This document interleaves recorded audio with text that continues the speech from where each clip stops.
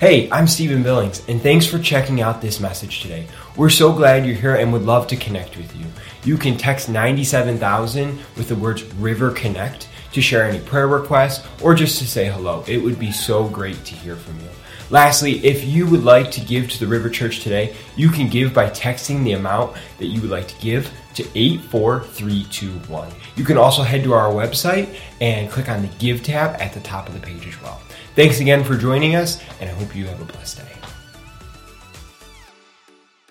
Over the last couple of weeks, right, we've been diving into this topic of relapse, right? We've been talking about some different ways we can avoid relapse, some different ways we can combat relapse, right? We can deal with temptation, we can turn to the word of the Lord, we can turn to prayer, we can turn to all these different things.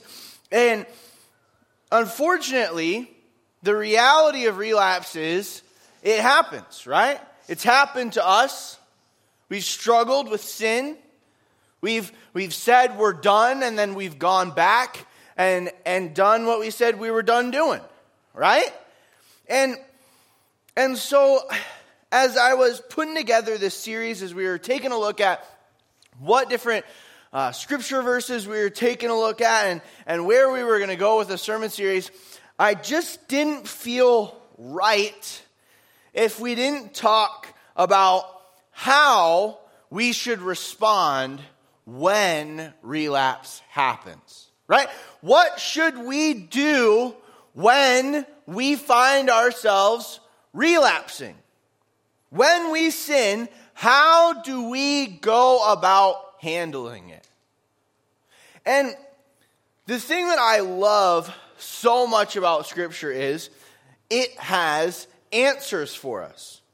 And tonight we're going to take a look at some examples that we see in the Old Testament, some examples that we see in Scripture that show us how to handle sin when it comes our way, right? How we should respond in the face of our own sin. When we sin, how we should go about dealing with that.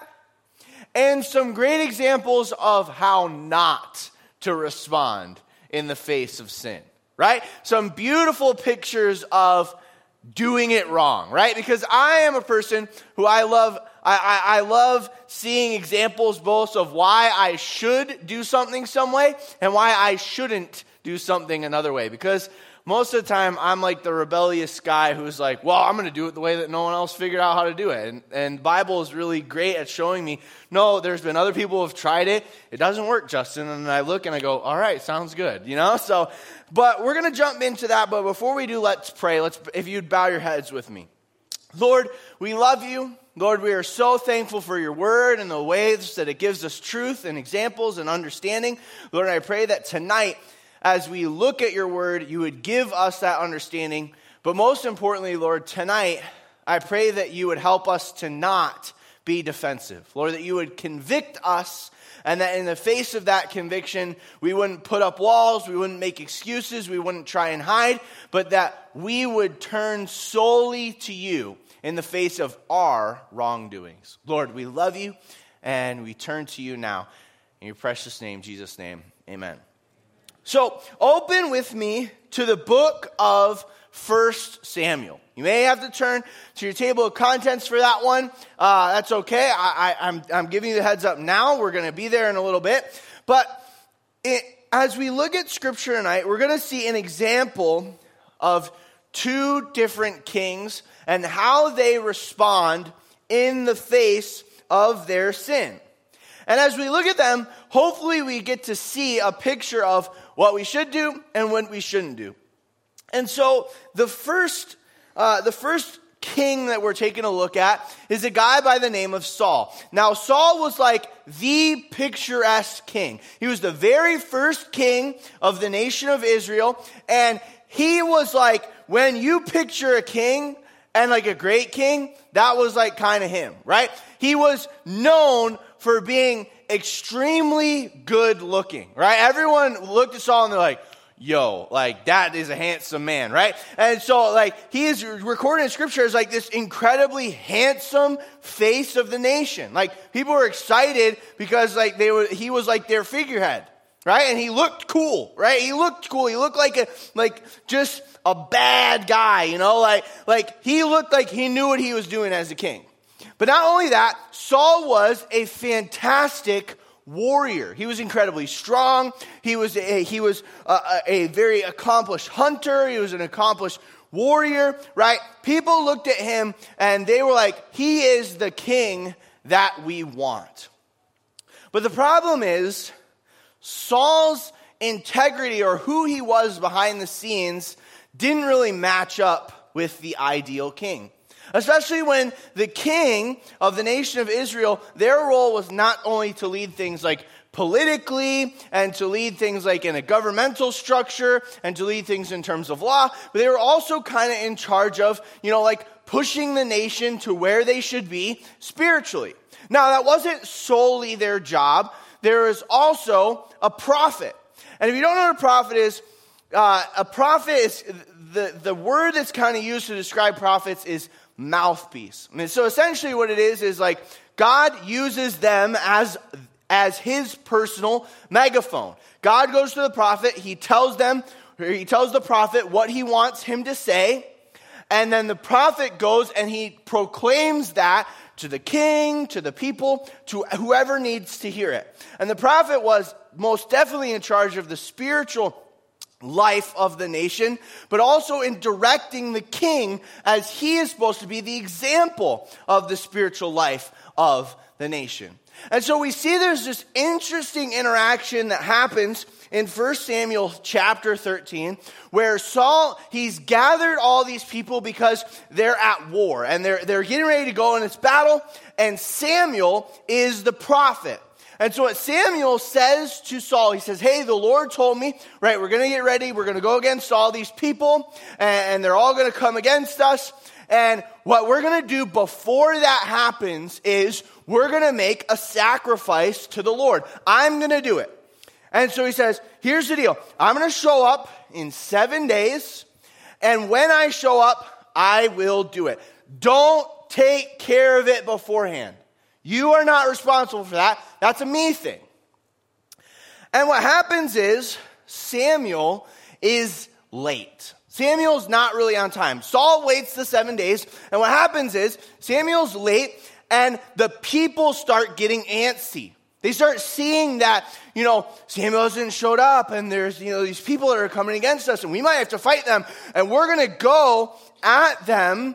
And we're not going to have made sacrifices to the Lord. We're going to lose, right? The only way we would have ever won is if the Lord is on our side. And if we haven't made our sacrifices to the Lord, then we're just going to get destroyed. We're going to get killed. And so they start to bicker and they start to get afraid and they start to maybe we should just scatter and leave. And Saul hears this and he decides, you know what? Samuel's a bit late, hasn't showed up. And what we can't have is people leaving. So I will take care of it. And so he says, hey, bring the sacrifices to me. I will make the sacrifice. And then we'll be good, right? Then we'll take care of business.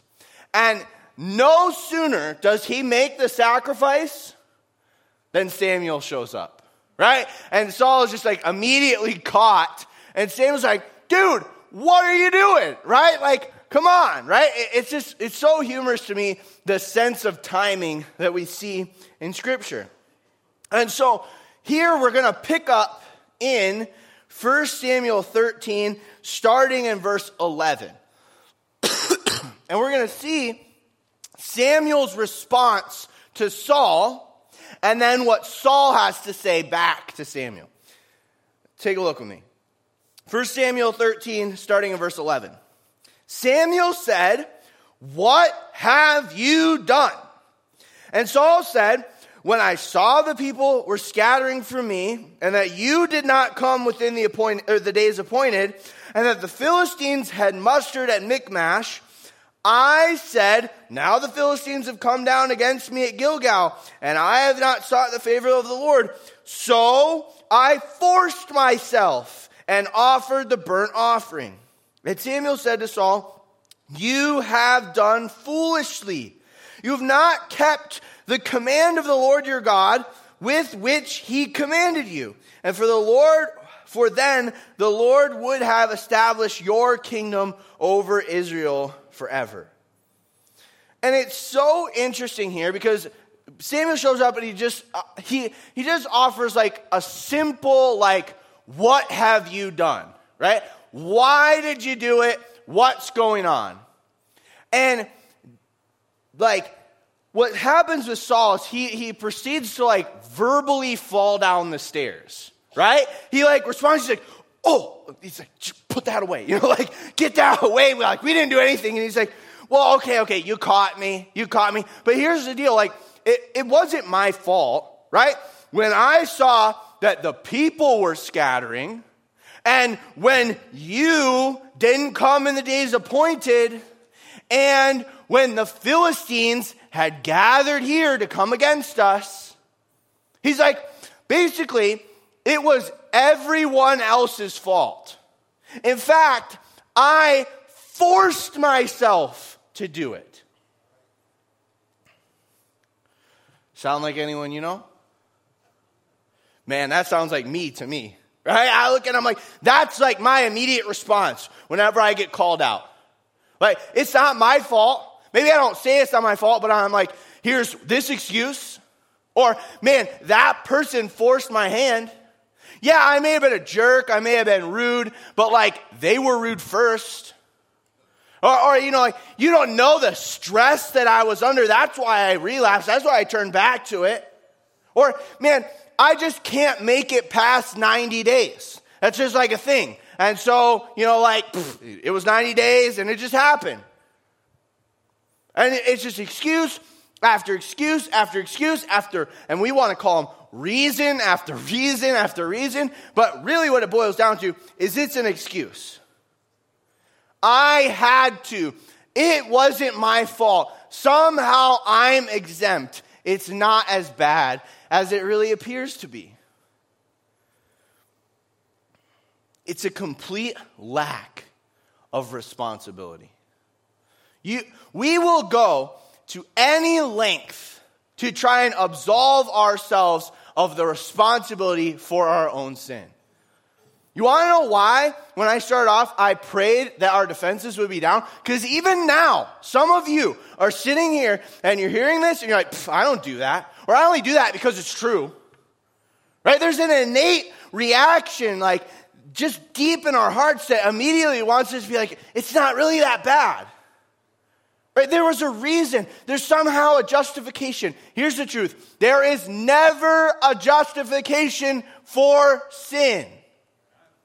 There's never a justification to disobey God. Sin is sin, and sin is disobedience to God. And you know what God says? The wages of sin is death. The only thing you earn from sin, the minimum wage for sin, is death. It's eternal separation from God. But we like to pretend like we shouldn't be paid that. Or like it's not that bad. Or like somehow we get weaseled out of that punishment. That's the reality. There's no circumstance where it's okay. And so we see this moment, right, where Saul, he completely rejects accepting any accountability, any responsibility for his own sin. And what the consequences comes down to, there's a bunch of consequences, but the one we really see highlighted here is Samuel says, if you just listened, and even if you had obeyed, right? Or even if you had obeyed, or even if you disobeyed and you came back and accepted that you did things wrong, the Lord probably would have established you over Israel forever. He says specifically, if you had not sinned, if you had not done this, your house would have reigned as king over Israel forever. But he says that's not going to be the case anymore. We're going to have to find a replacement, right? We can't have the king disobeying the Lord and his commands. And so what happens is, we're going to jump ahead in time, but essentially what happens is they go on a search for a new king. And eventually they find this guy named David. Now David was like pretty much the opposite of Saul. He was not revered as a great warrior. He was a shepherd. He was a young boy, right? He wasn't even like the firstborn son in his household. He was like kind of viewed as like a pretty boy, not a warrior at all. And so he is chosen because the Lord looked at his heart and saw that his heart was focused on him, had a deep love for God. But here's the thing. David is made king, and there's this whole resistance that Saul puts up, and he tries to keep things under his control, and we know how that always works for people. And eventually David becomes king. And David lives as king, and he's called a man after God's own heart, right? This is a guy who he had it figured out spiritually. He knew what it meant to love God, and he understood what it meant to follow God and to lead others as they followed God. And the thing that we see is that didn't make David exempt from sin. He actually committed a very egregious sin. David, he was at his palace, and he saw this woman bathing on the roof, and he got carried away, and he invited her over, and he committed adultery with her. And then he found out that she was pregnant with his child. And so what did he do? He tried to manipulate the circumstance. So her husband was away at war, and he invited him to come back. And he was like, hey, you should go stay with your wife. And he's like, no, my other soldiers, they don't get a chance to stay with their families. So he slept outside of the palace all night. And David was like, well, that doesn't work, right? My scheme failed. And so what he did was he had him sent to the front lines of war and had everyone else retreat, and he killed him. He had him killed. But this is some serious messed up stuff, right? Like, if you want to compare it by the world standards, like Saul messed up because he didn't follow great instructions and direction. David committed adultery and then manipulated and deceived and lied and then had someone murdered, right? Those are on two different scales. So why was this one considered so messed up he was not forgiven? And why is this one called the man after God's own heart? Well, it came down to their response. And so at first, David didn't really get it, right? He was kind of oblivious. He's he was caught up in his sin. He was kind of enjoying it at the moment. And he just kind of had the blinders on.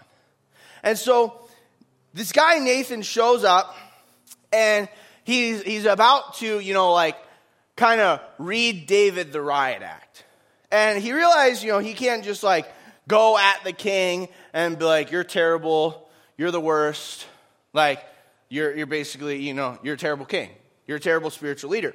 And so what he does is he tells him a story. He says, hey, imagine there is a guy that's super rich. He's got these huge flocks of sheep and goats and cattle and all this different stuff. And then he said, and then imagine there is a very poor man. And this poor man, he only has one sheep, and he's just a lamb, and he cares for it so much. He cares for it almost like it's his child, because it's the only thing he has. And then imagine someone comes into town, someone very prestigious, and this rich man goes to greet him, but he doesn't want to give him something from his own flock, so he goes and he takes the poor man's goat and sacrifices it for him and gives it to him as food. He goes, what would you do in that circumstance? And David's like, show me where this guy is, right? We're about to take him down. That, we cannot stand for that. That's a mess, right? That is wrong. That is not okay. That guy should be put to death. He took what wasn't his. And Nathan goes, that's you, dude. He's like, you sinned. That is exactly what you did. You have to figure it out. You did exactly against someone else, against the Lord, against your people, against your duties. He goes, you have messed up. And we get this picture in 2 Samuel 12, so turn with me to 2 Samuel 12:13, of David's response. Because what happens is Nathan, he's kind of set as the Lord's mouthpiece in that situation, right? He goes and he convicts David, and then he reads David all these terrible, horrible things that are about to happen to him because he sinned. He says, here are the consequences. Here's the way that the Lord is going to punish you. And here is David's response in 2 Samuel chapter 12, verse 13. David said to Nathan, I have sinned against the Lord. I have sinned against the Lord. He didn't respond by saying, hey, maybe if she wasn't, taking a bath on her roof for me to see. He didn't look at it and say, she's the one that showed up to my invitation to the palace. He didn't look and say, her husband was obviously neglecting her at war. He didn't even want to go home when I invited him back. He wasn't a skilled enough warrior to be able to handle himself. That's why he died. There was none of that. There was not a single excuse on his lips. There was one thing. He accepted responsibility for his sin. He responds in one sentence. I have sinned against the Lord. 6 words that we avoid at all costs. Because that's tough. It's tough to admit that we messed up. It's tough to admit that it's on us. But it is.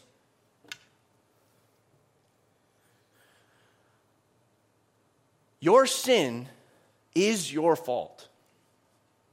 And I know that sounds incredibly blunt. Please hear from me. I love you. And that's why I'm telling you this. And I'm in the same boat as you. My sin is my fault. But I love you enough to not sugarcoat it. Your sin is your fault. When you disobey God, when you choose to turn away from the way that the Lord has instructed you, that's on you. It's not on your circumstance. It's not on other people. It's on you. It may be more difficult for you. It may be more challenging. I'll give you that. But you're still responsible. You're responsible for the choices you make. The only way to deal with your sin is to accept that it's on you. That it's your act of disobedience. If you try and blame it on everyone else, you try to blame it on every circumstance, you try to blame it on every other thing coming into your life, you know what's going to happen? There will always be an excuse. There will always be a reason. You will keep doing it. But the thing that set David apart from Saul, yeah, he may have done something way worse in the eyes of the world, but his heart accepted the responsibility. His heart knew the depth of his sin. And Nathan's response to David is this. He says, "The Lord also has put away your sin. You shall not die." He says, all these things are going to happen to you because of your sin. And this is David's response. And Nathan goes, all right, that's what we needed to hear. Now you have forgiveness. Now you have mercy. Now, David was not without consequence for this. Please hear that. Like he had a bunch of consequences that came from this. But the Lord relented. The Lord showed him mercy. The Lord forgave his sins. And if you would, turn with me to Psalm 51. And If you don't know what the book of Psalms is, it's really like David's journal. Or a lot of them are written by David. There's a couple written by some other people, but a majority of them are written by David. And they're kind of like his journal, his diary, right? Where he would go and he would write and be just brutally honest with where he was at, what he was struggling with, and turning to the Lord in prayers and songs and poems and all these different things. And in Psalm 51, he goes and he writes this psalm during this period, right? Right after he had been confronted by Nathan, as he goes to the Lord after he knows the depth of his sin. And there is this beautiful passage that shows his heart and why he is called a man after God's own heart, even in the face of his sin. It says this, Psalm 51, verses 1 through 4. Have mercy on me, O God, according to your steadfast love. According to your abundant mercy, blot out my transgressions. Wash me thoroughly from my iniquity and cleanse me from my sin. For I know my transgression, and my sin is ever before me. Against you, you only, have I sinned and done what is evil in your sight, so that you may be justified in your words and blameless in your judgment. See, there's this beautiful understanding that David has here. He says, I'm deserved. Or that sin, that punishment, or the punishment that happens is because of my sin. It's deserved. You're righteous in killing me. You're righteous in ending everything that I've struggled for in my life. That would be the right thing to do, Lord. Lord, but I know that you are merciful. I know that you care for me and that you have this deep love for me. And Lord, I pray that according to those things, that you would forgive me, that you would cleanse me, you would scrub it away, you would scrub the sin away from me. And it's this beautiful picture of the gospel that Jesus Christ will come for in the New Testament. Right? Everything about what David says here is, anything I've done is sin. Anything I've done is a mess. Anything I've done is wrong. And the only way I am made right is through your actions, through what you do. And that's the truth of the gospel. We are sinners, right? Our sin has earned us death. That is the wage. We only earn a ticket to hell, separated from God. And there's no amount of good deeds. There's no amount of coming to church. There's no amount of nothing that we can do to earn redemption. You can't have a good enough spiritual resume to get accepted, because you've sinned. But God sent his son, Jesus Christ.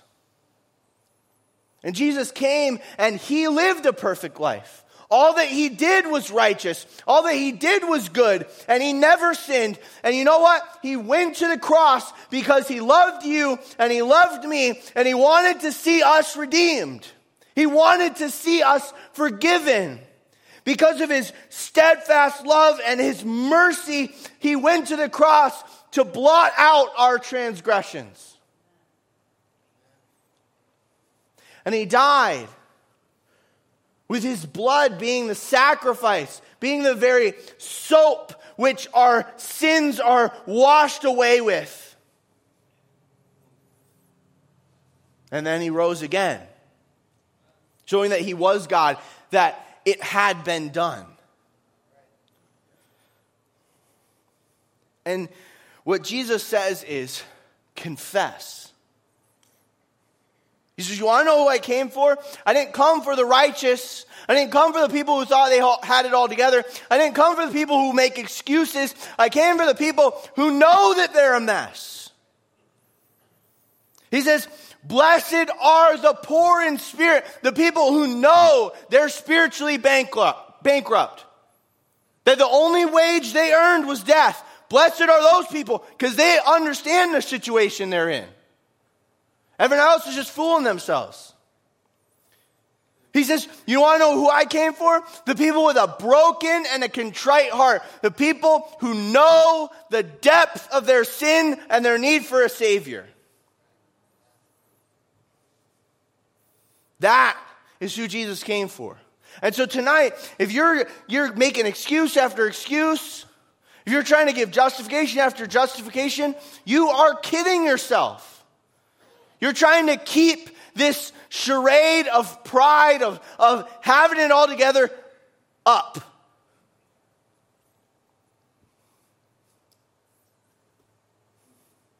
You don't.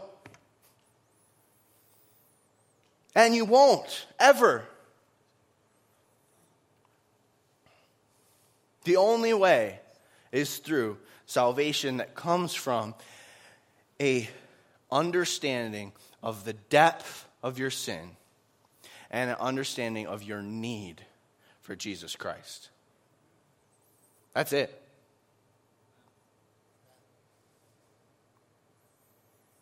And so, tonight, you may be sitting and struggling and wrestling with just this feeling of, man, I keep going back to my sin, and I keep going back to my sin. How do I change things? How do I work through it? Stop following yourself. Stop trying to figure it out on your own.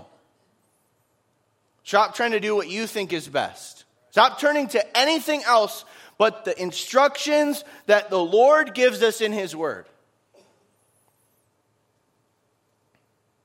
It's not this thing that's like, oh, you got to do this to get to heaven. Oh, you got to do this to get to heaven. You need to ask the Lord to be your Lord and Savior.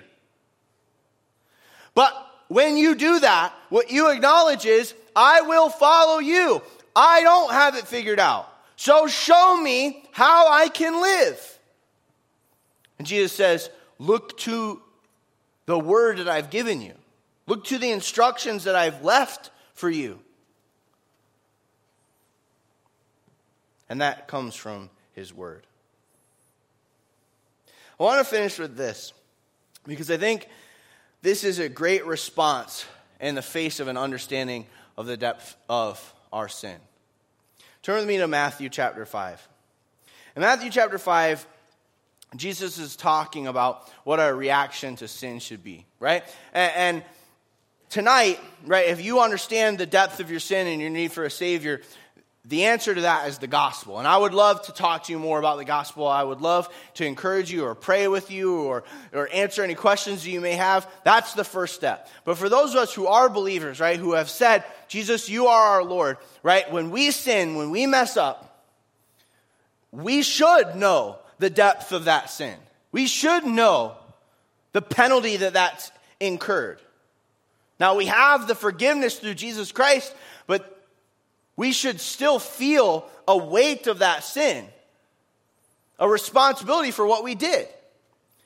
And Jesus says, if you feel that responsibility, you should look to stopping. This is the idea of repentance. He says repent. Repenting is asking for forgiveness, but then not going back and doing it again. And he says this, Matthew chapter 5, verse 29 and 30. He says, if you understand the depth of your sin, this should kind of be your guideline or your response. If your right eye causes you to sin, tear it out and throw it away. For it is better that you lose one of your members than your whole body be thrown into hell. And if your right hand causes you to sin, cut it off and throw it away. For it is better that you lose one of your members than it is for your whole body to go into hell. Now, what Jesus is not saying here is he wants a bunch of pirates follow him, right? With the eye patch and the hook on the hand. That's not what he's saying. He's not saying, we need to go out in the lobby and start doing this. What he's saying is, you gotta start taking your sin seriously. If the wages of sin is death, and you know the depth of your sin, and you know the severity, the seriousness of sin, why are you not going to serious lengths to stop sinning? Man, if your job is causing you so much stress and it's just a bad work environment, and you go home and all you can do is just think about how you need this to numb the pain, or there's people that are just talking about it all day at work, maybe it's time for you to start putting in some applications elsewhere. Man, if you're finding temptation from your smartphone to go to sites you know you shouldn't be on, maybe it's time for you to have a flip phone. Yeah, it's weird. Yeah, people may look at you odd. But if sin is serious, take it serious. Maybe it's time for you to go to a treatment facility. There's nothing wrong with that. Man, if you know you can't get past a certain milestone, who have you talked to? Who have you asked maybe to come stay at your house or to be texting you day after day after day, encouraging you to stay the course and holding you accountable? Or have you been doing it at all? Man, what tonight is it's a call to check where your heart is at. Are you responding to your sin like Saul? Justifying it, avoiding it, pretending like it's not there, trying to sweep it under the rug, trying to pretend like it's not a big deal, or you were forced to do it? It was justified? That it's everyone's fault but yours? Are you avoiding responsibility? Are you avoiding taking your sin seriously? Or are you responding like David? Are you seeing the depth of your sin? Are you seeing your need for forgiveness and mercy that only comes through the blood of Jesus Christ? And are you turning to Him for strength? Turning to Him for instruction in order to take that sin seriously?